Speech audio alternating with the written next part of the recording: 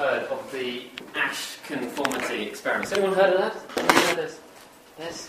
It may start to ring a bell. Helen, you have. So this guy, Solomon Ash, was around in the 1950s, and he did some relatively famous experiments, working out to what extent people conform to the majority view. So he got 7 participants, and one of them was genuine, and 6 of them were actors, but the one who was genuine had no idea that the other 6 were actors.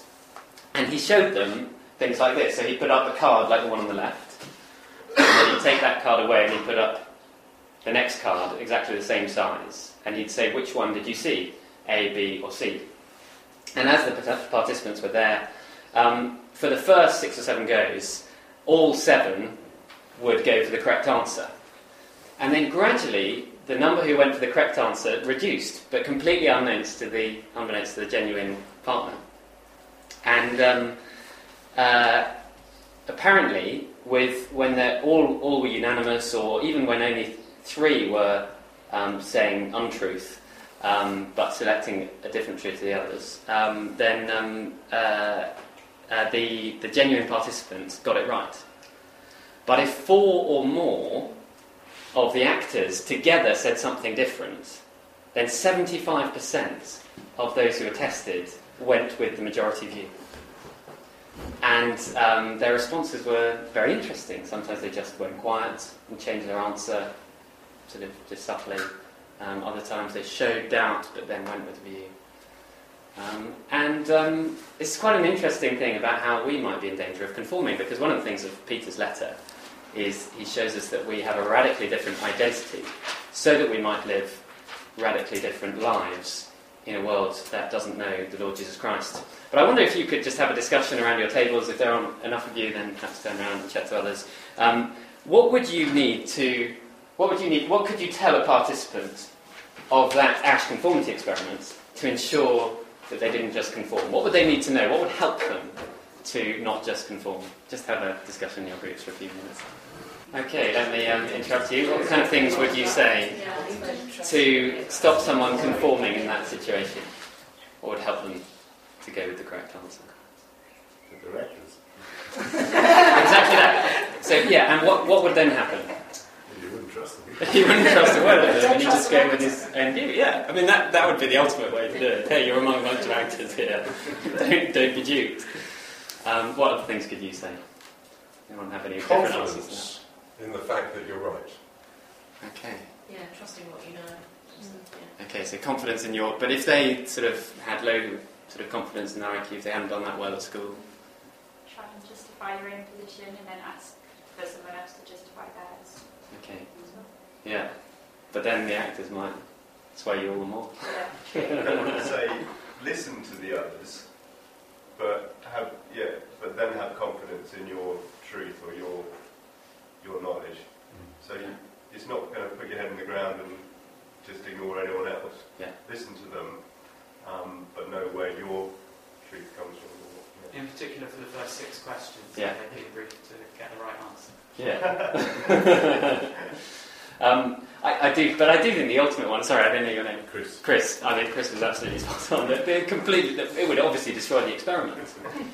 But actually, isn't that what's happening in 1 Peter? Isn't Peter destroying the experiment of the world to try and make us conform? Perhaps the experiment of the devil to try and make us conform to the world's way of thinking. Because 1 Peter so far, he's told us that we have a holy identity, and that should lead us to holy action. And holy, as we've looked at before, means radically different or set apart for God.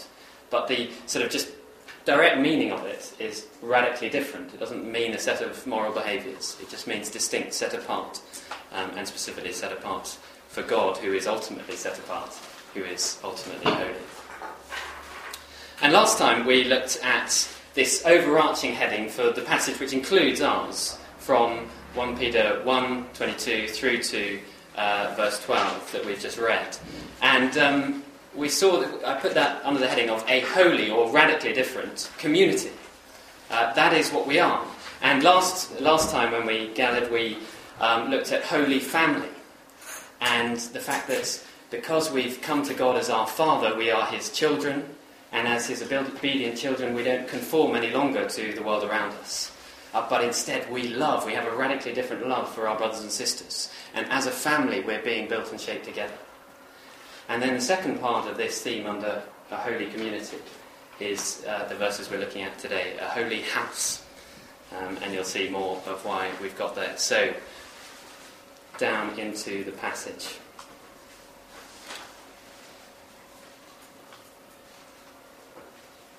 The first point is there on your sheets. And these bits are there so that it will help you to concentrate, but also so you can jot down the key things that would help you to communicate some of these truths to other Christians who aren't here and to those who aren't Christians. So perhaps be thinking, how can we take the message we're being taught by God and go out with this message? And we'll see that that's one of the key applications of the passage anyway. So, radically different identity leads to radically different actions. So we're going to start with the radically different identity, and Peter gives us that here. You are heaven, God's house on earth, and we'll see more and more of that. Who you are, your identity as heaven on earth, will shape what you do. So we're going to then see the implication in the second point on action. But let's dive into the passage. So 1 Peter chapter 2, verse 4, you've got that in front of you on your sheets. As you come to him, the Lord Jesus Christ, the living stone, rejected by humans but chosen by God and precious to him, you also, like living stones, are being built into a spiritual house, or footnote, a temple of the Holy Spirit, to be a holy priesthood, offering spiritual sacrifices acceptable to God through Jesus Christ. A spiritual house. The word for house there could also mean household or home, but also temple. And actually the word in the Old Testament for the Old Testament temple also meant house or home or household. So often we think of a building when we think of temple. But first and foremost, the temple was the dwelling place of God among his people. Now it's hard to overemphasize the importance of the temple in the Jewish mind in the Old Testament. If you asked a Jew, where does God reside or dwell with his people? In the temple. And where can I go and meet with God? In the temple. And where can I hear the word of God taught and explained? In the temple. And where can I go to have my sins forgiven? In the temple. And what is the epicenter of God's mission to the world? The temple. And Peter takes this temple language and he says, as we come to the Lord Jesus Christ, who is the living stone, the cornerstone of that temple, we, as members of his body, we as living stones, are no longer a physical building. We're not a national institution. We are a gathered people, a community, a church, those who trust in the Lord Jesus Christ and his good news. And so, these are the truths he wants to sink deep into our hearts, to shape our understanding of our identity, to help us realise perhaps that there are not actors out there, but people who are consistently getting it wrong. And as the gathered, redeemed people of God, he wants us to answer those questions. Where does God reside or dwell with his people? The church. God's new community. The living stones. Where do people meet with God? The church. You, here and now. And all those who trust in Christ. But when we're gathered as living stones, there is a deeper experience of the presence of God than we could ever have on our own. Where can I hear the word of the Lord taught and explained? In the church, among the gathering of the living stones of God's temple, his presence on earth.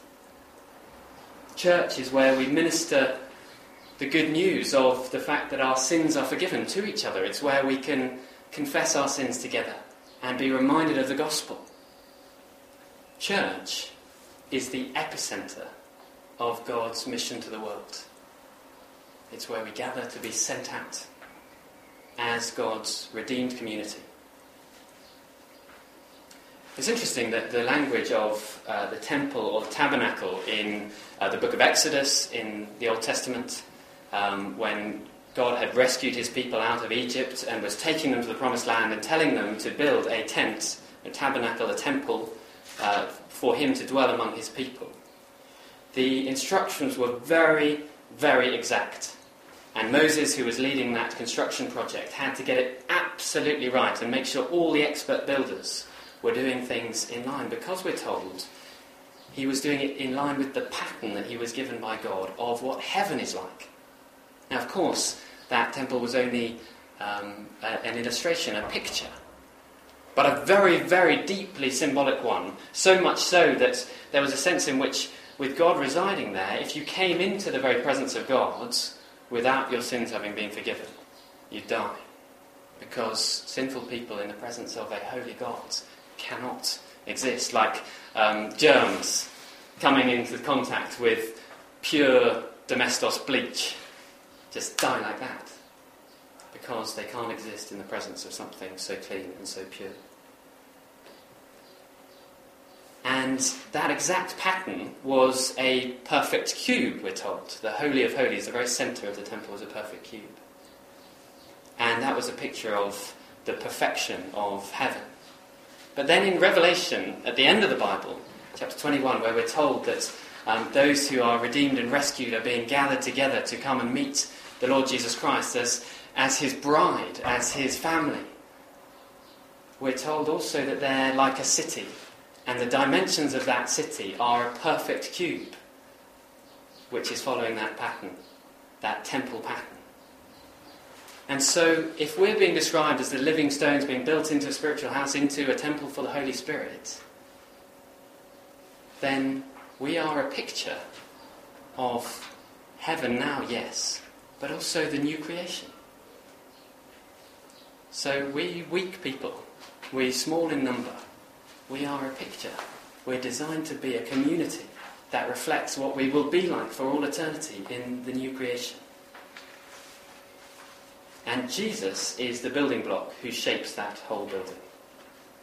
Let's see that a bit more as we zoom into verse 6. Peter writes, "For in Scripture it says," so he's quoting the Old Testament, quoting Isaiah 28 here, "See, I lay a stone in Zion, a chosen and precious cornerstone, and the one who trusts in him will never be put to shame." Well, there are two responses here. Verse 7. First, there's belief and trust in that precious cornerstone. Now, to you who believe, this stone is precious. And that is our experience of the Lord Jesus Christ. He is like a cornerstone. I've been seeing a bit of a building project going on in our back garden at the moment. It's going on a bit too long for my liking, but we're having an office built, church office. And it was really interesting seeing it start out, because they did literally get, actually 2 blocks in this case, and put them together in the corner. And then they used a sort of a wire that they tightened, and tightened and tightened and tightened, and everything came off that corner. Everything was shaped by that corner, and everything was brought in line with that. Well, in Old Testament times, in days before they just built breeze blocks, they would select the perfect, large, massive, correctly dimensioned stone, and everything else would be shaped and measured according to that, and everything had to line up to that. And to you who believe, to us who have seen the Lord Jesus Christ, who have seen his perfect life lived, that he lived the life that we fail to live, and it is so attractive, and we see that he has the answer, that his claims about himself, that he is God in the flesh, God on earth, come to rescue us and bring us into relationship with God. He is precious, and we put our trust in him, and he begins to shape us. But then there's another reaction, as verse 7 continues, that of rejection. "But to those who do not believe, the stone the builders rejected has become the cornerstone."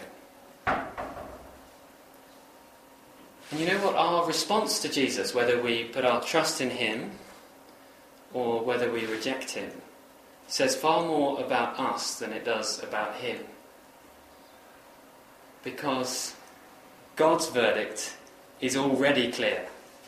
His verdict was clear in that passage from Isaiah quoted in verse 6. See, I lay a stone in Zion, a chosen and precious cornerstone, and the one who trusts in him will never be put to shame. God's verdict is very clear. And God is the master builder and the architect and the shaper and the controller all in one. And he says his view of the Lord Jesus. And so our response to him doesn't make any difference to God's view. So the majority doesn't matter at all. Because God is the architect, God is the source of life, and his opinion is the only one that matters. And his opinion is the truth. And so, whether we're in a group of 7 and 6 people are saying, no, I think Jesus is a load of rubbish, or only 2 are, we need to be listening to God's response, not conforming to the majority. And you see, when we reject Jesus, we see what happens in verse 8. Not only has Jesus become the cornerstone, even though people rejected him, he is a stone that causes people to stumble, and a rock that makes them fall. They stumble because they disobey the message, or the word, which is also what they were destined for. You see, if a builder is employed by an architect or a chief executive of a company, and that builder rejects the plans of the owner or the architect and does his own thing, what happens? That's not just a rhetorical question. What happens if the builder just does his own thing? It's fired. He gets fired, and what happens to his building? Knocked down. It's knocked down. Start again. Yeah, start again. At his own expense. He doesn't get paid, he gets fired, that's it. All that he's done is destroyed, and it starts again. And that's not just harshness on behalf of the owner or the architect. That is justice. That is exactly the right thing. Because if someone pays someone and gives them very clear plans, this is the way it's supposed to be built, and then they reject that, the justice is that their building gets torn down at their own expense. God's verdict matters. His choice matters. And so trust in his cornerstone, the Lord Jesus Christ. And remember your identity. When we trust in the Lord Jesus Christ, we're told that our identity changes. And Peter, just in case we missed it at the beginning, reminds us again in verse 9. But you are a chosen people, a royal priesthood, a holy nation, God's special possession, that you may declare the praises of him who called you out of darkness and into his wonderful light. Peter is quoting here, pretty much quoting and taking words from Exodus chapter 19, again where the people have been brought out of Egypt and Moses tells them facts about themselves. And he says, God has brought you out of Egypt, carried you on eagle's wings and brought him to yourself. And then the Lord says, now if you obey me fully and keep my covenant, then out of all nations you will be my treasured possession. Although the whole earth is mine, you will be for me a kingdom of priests and a holy nation. These are the words you are to speak. And that was only a picture of which we are the reality. And so if you understand who you are by trusting in the Lord Jesus Christ, it will, of course, shape how you think and what you do. And I think one of the key things I want us to see by way of application to what we do and how we think is firstly that this rids us of a sense of individualism. Because what Peter says here is, you too, plural, are like living stones, verse 5, being built into a spiritual house. So you can't be a living stone on your own. If you imagined a beautiful building project, but each stone was just placed randomly all over the place, the architect's plans wouldn't look great once they were built. You're only a temple. You're only a spiritual house together. We are being built together. One brick next to another, totally in line, as I described from watching the building project in our back garden. And just imagine if the building was built on the principle of individualism. So random bricks over roads, doing their own thing, badly. It would be a sorry sight. It would just be a pile of rubble. It would be unimpressive. In fact, it would look much like this world does. So this world likes the idea of community, and yet individualism trumps it, doesn't it? And so what I do, what I feel like goes. And if that clashes with someone else, well, only the law of society will protect us. And when society breaks down, you see war and pain and frustration as individuals trying to do their own thing get lost. But we can bring that mentality into the church as well. And we can think, oh, well, my plan for my life is this, my ambition for my life is that. And I like church to the extent that they help me to be a good person while I'm heading towards that. But actually, if this is true, then God's plan for our lives is much more significant. And how He has used us and how He has made us a living stone within that building project is much more important. And we need to work together and think together and pray together in response to His word as to how He is shaping us as the local church to be that picture of the living temple. So that as people look on, they think, God is doing something extraordinary there. And it is the place they gravitate to see God at work. And I think we need to realise that being built can be very painful. One of the things I've heard watching this building project a lot is, I don't know what it's called, but it's that kind of stone grinder cutter. It makes that really high-pitched, loud noise that means you can't think of anything else while it's going on. And although it's painful for me to listen to, imagine if there was a living stone there, it would be especially painful for the living stone as it gets cut into shape. And if you imagine Old Testament living stones, or stones, being cut up, each one would need to be shaped, each one would need to be chiselled, because they couldn't just create bricks like breeze blocks today. Being built can be painful, and you might need to be cut down to size. Those of you who are there on Wednesday will know that I feel like this is a particular cutting down to size moment for me, a very painful moment for me, and yet in that, as Paul says, we can rejoice in our trials and sufferings because God is shaping us. God is making us into the people He wants us to be, and that is part of His building project. You may need to be cut down to size, you may need to be turned completely upside down and shifted into a different place to what you'd imagined. You will need to be upheld and supported by the other bricks in the building project, won't you? Because you can't just do it on your own, you can't just be in the place that you want to be. No, you need to be supported and lifted up. And then you yourself will need to provide support and structure to others. And then be cemented into place. I know I'm playing with the illustration quite a lot, but you need to, what is very clear is you need to line up perfectly with the cornerstone, the Lord Jesus Christ, who shapes the whole building. And we're told in Romans chapter 8 that God's ultimate purpose for us is to conform us to the likeness of the Lord Jesus Christ. And He'll do that through sufferings and trials of all kinds. So where can I meet with God? Well, I need to be with His people in the temple. And this reminded me again of our vision points. We've got 3 vision points: shameless in worship, shameless in community, shameless in mission. It reminded me of the first one, which we've subdivided. So, shameless in worship. And the first point under that is enjoying God's presence as we gather as His redeemed people. Where can I meet with God? Well, the psalmists were very clear it was at the temple. But the temple was only a picture of what we are in reality. Living stones being built together as the temple of God, the dwelling place of the Holy Spirit.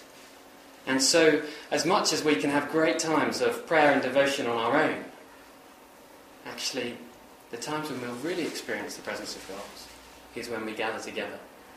It won't always be easy, but we enjoy God's presence more as we gather as His redeemed people than we can on our own. And so, also, we need to, as our second subheading under this shameless in worship says, we need to be shamelessly prayerful, asking God to make us that. It's an extraordinary thing that we would be His holy temple, His dwelling place. a place, his mission strategy to the world. And so we need to be shameless in praying to him for the very thing he has promised to us, to conform us to the likeness of the Lord Jesus Christ. So that, and then under this heading of being shameless in worship as well, so that we would live radically different lives. And that's exactly what Peter is teaching us in 1 Peter. Understanding our identity in Christ will lead to radically different action. And that brings us to our second main heading, which is there on your sheets. Action. Our action is, well, because you are heaven, God's house on earth, so that you can bring earth to heaven. You are heaven on earth, so that you can bring earth to heaven. Hopefully that's catchy enough for you to remember. You are heaven on earth, so you can bring earth to heaven. But it's also there directly in the passage. I'm not just playing with catchy ideas. Let's have a look at the second half of verse 9. Well, I'll read the whole of verse 9. But you are a chosen people, a royal priesthood, a holy nation, God's special possession. You are heaven on earth, so that you may declare the praises of him who called you out of darkness into his wonderful light. Your purpose is, I think first and foremost under this, there are two kinds of purpose in terms of bringing earth to heaven. And the first is, speak out the goodness of God. Your purpose is to speak out the goodness of God. And that's there in that bit of verse 9. That you may declare the praises of him. That word declare could also be translated, or is also translated in the ESV, proclaim. It literally means message out or speak out. And speak out boldly. In fact, it's got the same kind of root as the word gospel. So the gospel is good message, and this is out message. So the gospel is a declaration, a proclamation, and this is saying you're the very reason that you have been given all these extraordinary privileges. It's so that you would speak out. And the word praises, I think, isn't that helpful. Again, in the ESV translation, it says the excellencies. When we declare the praises, we think of singing, and of course it includes singing. But actually it's so much more than that. It's to speak out the wonder of all that God is. And so that doesn't just mean when we gather together to sing. Of course we gather together to sing, and that's a wonderful thing, and we want people who don't know Jesus to come in and hear us singing to him. But actually this is so much bigger than just gathering together to sing. But it really is, it absolutely is a together thing. So often when we think you're encouraged to speak out, you're encouraged to go out and evangelise, we think, there's that guy in the office who I need to probably talk to and I should pray for an opportunity. Yes, do that. But actually it's a together thing. So we need to think, okay, who else can I gather with?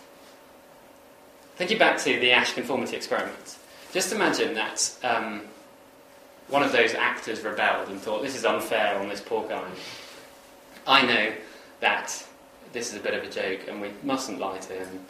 And so went with him and partnered with him and always told the truth and did so boldly and with a real confidence and encouraged him to do the same. Suddenly, even if there were another 5 people absolutely adamant it was something else, you'd think, yeah, they would speak up. And in that sense, we need to think, how can we do this as a together thing? How can we speak out God's praises? Because he has done something amazing. Do you see? Verse 9 continues. He has called you out of darkness into his wonderful light. We are the called out community. We're called out of darkness, of not knowing, of thinking, is that true? I'm not sure it is, but the majority seem to be going that way. Okay, I'll just go with them. We've been called out of that to be different, to be distinct. Because we've been called into God's wonderful light where we can see. We can see what our purpose and meaning and direction is. The church is God's primary mission strategy to a dying world. And so God has called us out to join with him in calling others out of darkness into his wonderful light. And it might be tempting with all these amazing truths about our identity to be filled with a bit of pride. And maybe if there were those who don't believe this listening in, they'd be thinking, how can you be so arrogant about your extraordinary identity? And you know, okay, yes, I can see with that simple Ash conformity experiment that they should have stuck to their guns and not gone with the majority, but surely it's not that clear. How can you be so arrogant? Why have you got the truth? But this completely undermines pride. In fact, there's no room for pride, and pride itself would destroy the message that we seek to proclaim, because verse 10, once you were not a people, but now you are the people of God. Once you had not received mercy, but now you have received mercy. Don't think that in and of yourselves you deserve this, that you have some right to this, that you are somehow better than others. No, once you were not a people, you were just like everyone else. But God in his grace and, well, we'll see in the next bit, mercy has called us out and made us the people of God. Once you have not received mercy.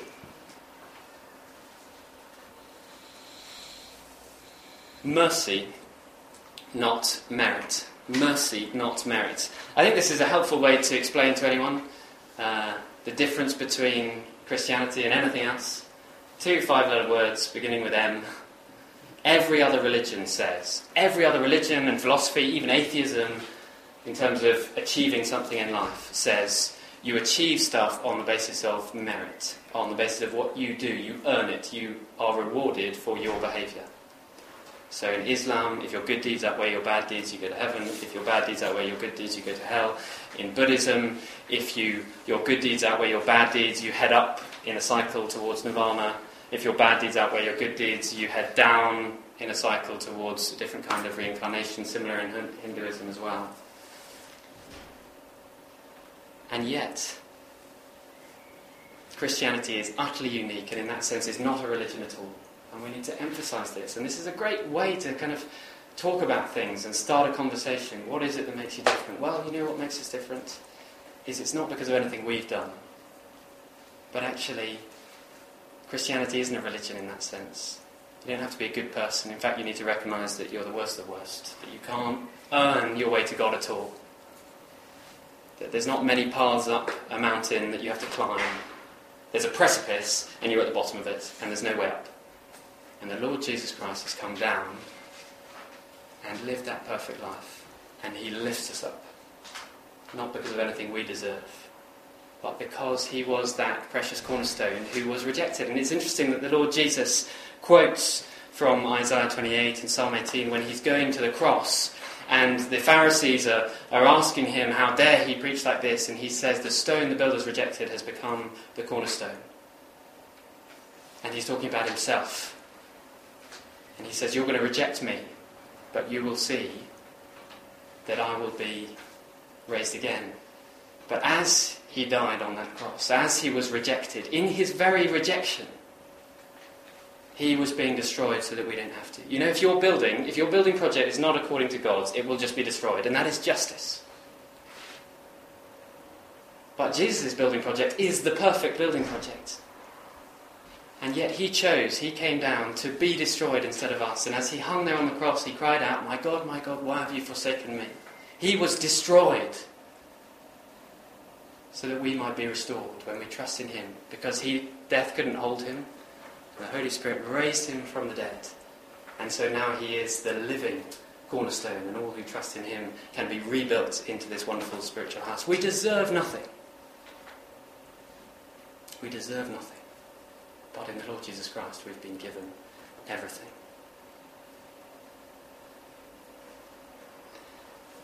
But it's worth noting that if the qualification for entry into the people of God is receiving mercy, if that's the qualification, then what do you think we're going to look like as more people join us? We're going to be a mess. We're going to be a messy building site. And we're going to be a lot more frustrating to each other than the building project in my back garden is to me, as the builders take an awfully long time. We're going to be very frustrating to each other. Because the qualification to come in is to be a complete mess. To recognise that you need mercy. And only then will the Lord Jesus start building us together. We're not told you become a perfect building, completed building project. No, we're being built together. And so we should expect messed up people. And we should admit our failures. And say, look, I think there's a rough edge here that isn't actually fitting in. Please pray with me that this bit would be cut off. Rather than saying, hey, look, I'm absolutely perfect. And everyone is wondering, is that just a veneer? Is that just faking it? we should be able to confess our sins openly. We're not putting on a show here. We're coming to be transformed by the mercy of God, because our only qualification in the first place was mercy. And then we need to speak out. And we need to be serious about being changed, about getting rid of the mess, about working together, about depending on God by His Spirit to shape and change us. Because our lives need to be consistent with our words. And that's the last little subsection. The way you bring earth to heaven is to live out the goodness of God. Live out the goodness of God. Verse 11. Dear friends, I urge you as... There's that reminder phrase he's used before, foreigners and exiles. You are a bunch of weirdos. You are radically different, and people will think you are total losers and weirdos and Jesus freaks. But you need to remember that that is to be expected, and not worry about what the other six are saying. Go with what God is saying. Dear friends, I urge you as foreigners and exiles to abstain from sinful desires which wage war against your soul. Some of these wars are internal. And the issue is not having desires, the issue is that they are sinful desires. And so the reason that Peter is giving us all these wonderful truths about what we can be, what we are in Christ, who we are in Christ, and what we can become as we're built together, is so that we would defeat those sinful desires with a much greater desire of being a beautiful, radically different community who love one another as an intimate family. And the result of that, verse 12, is that we would live such good lives, such radically different lives among the pagans, that though they accuse us of doing wrong, they may see your good deeds, and they themselves glorify God on the day He visits us.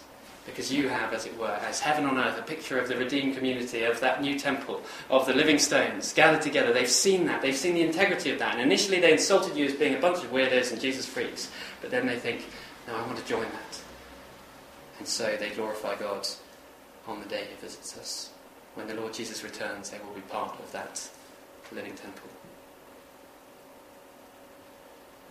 And they've got to know your identity, otherwise living those good lives just doesn't make any sense. You've got to speak out. And you've got to say the hard things. I have received mercy. You have not received mercy. That gives me no room for pride, but it does mean that God describes you as not my people. God describes you as not having received mercy. This is serious. You need to come to the Lord Jesus Christ. We need to speak out, and we need to face the insults that will come with that. We need to speak out, because if we don't, people will look on and they'll think, oh, that looks like a rather nice bunch of people. I wonder if I could end up being like them. I heard a story of a chief executive who was a keen Christian, but he decided that it was much better to just live a good life, and hopefully his employees would know that Jesus is worth following just by him living a good life. But he didn't mention that he was a Christian. And there was an employee of his who was being witnessed to by a couple of colleagues and friends outside.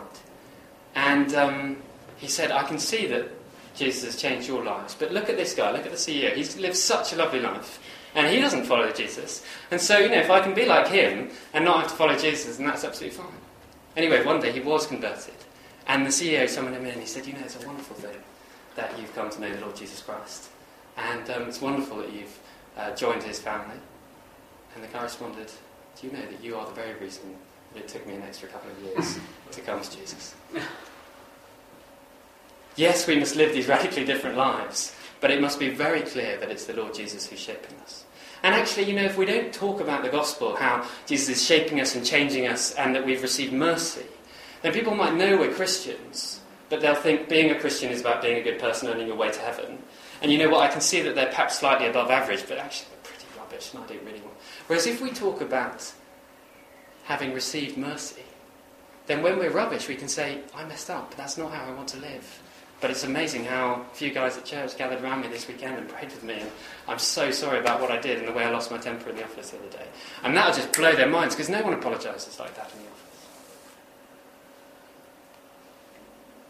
We are a holy community, and if we live radically different lives, then people will realise what is radically different about us. They'll see that integrity, and they'll want to join with us.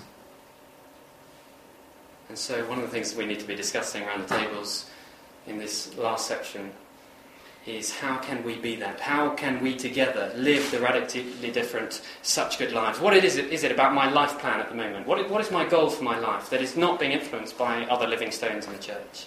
What am I trying to achieve? What wealth am I aiming for? What house am I trying to build for myself? What career am I trying to build for myself? What godly plans? These are things that I want to be a missionary for the Lord Jesus, but I'm not doing it together with others. We need to do this together because you are heaven on earth so that you might bring earth to heaven. So let's get very, very excited about our gatherings and ask God to fill us afresh with His Holy Spirit so that we might experience His presence as we gather together here on Sunday and in small groups. And let's depend on Him in shameless prayer so that we can be His primary mission strategy to Streatham and to the world beyond in the way we speak and the way we act. Why don't we pray together?